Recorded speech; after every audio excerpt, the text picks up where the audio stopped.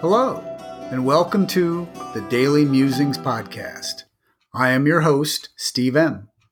I will be reading the daily reflection from the books Beyond Belief, Daily Musings for a 12-Step Life by Joe C., and published by Rebellion Dogs Publishing, and 365 Tao by Deng Ming Dao, published by Harper One. To be clear, I have not received permission from either publisher to reproduce this content in any form. It is strictly intended for my personal use and the enjoyment of my family and a few close friends. I hope you enjoy today's Daily Musings.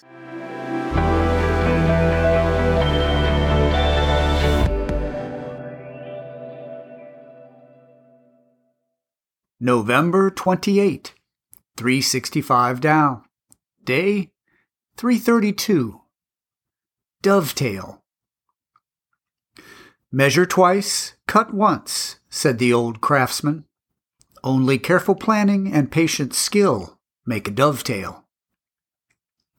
Early cabinet makers were faced with the problem of joining two pieces of wood together at a right angle so that they would bear the stress not only of use, but of the weather as well.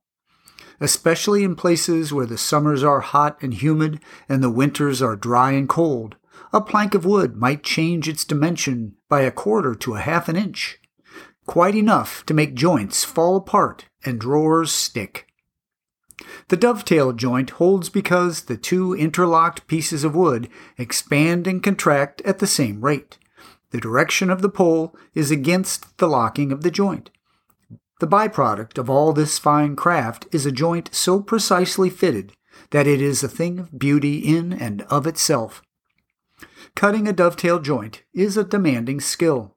The lines must be laid out with great care, and the cutting must be carefully done using a thin saw. The waste must be slowly trimmed away with a sharp chisel until both sides mate tightly. The making of a dovetail joint requires planning, skill, and patience. Nowadays, cheap synthetic materials do not breathe with the seasons. That might reduce inconvenience, but it has also reduced the chance for another relationship to Tao. For when the cabinet makers sought to build furniture that was compatible with the wood, the seasons, and their own ingenuity, they were perfectly in tune with Tao. Day 332.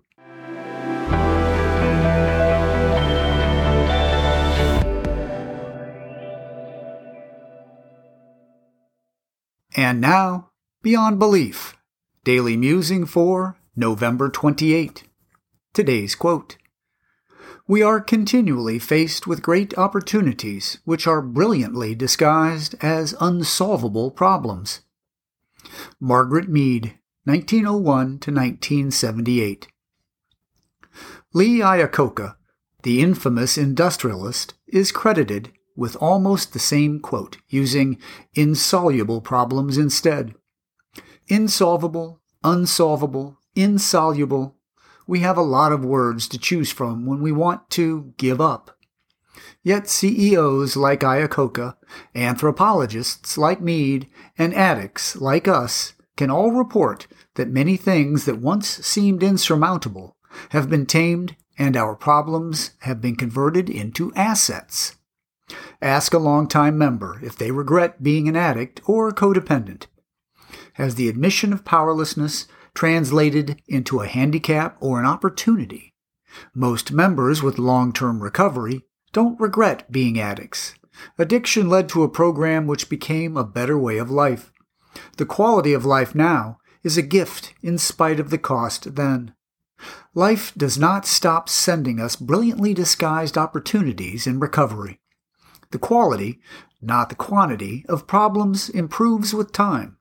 We may agonize over the frustration of learning how to play the guitar or of choosing one vacation destination over another.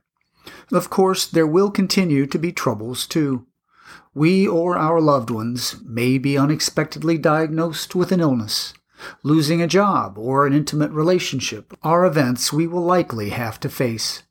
These attention-getters leave us at the crossroads of life without clear direction. If we deem hardships to be unsolvable, let's remember that this label is an opinion or perception and not fact or truth. Am I quick to haplessly resign myself to considering new challenges unsolvable? The program is full of motivating stories of overcoming insurmountable odds, biographies and stories of others who have changed the course of history with faith and persistence. Give me perspective. Would it be worth my time to read 1 or 2 biographies each year? November 28,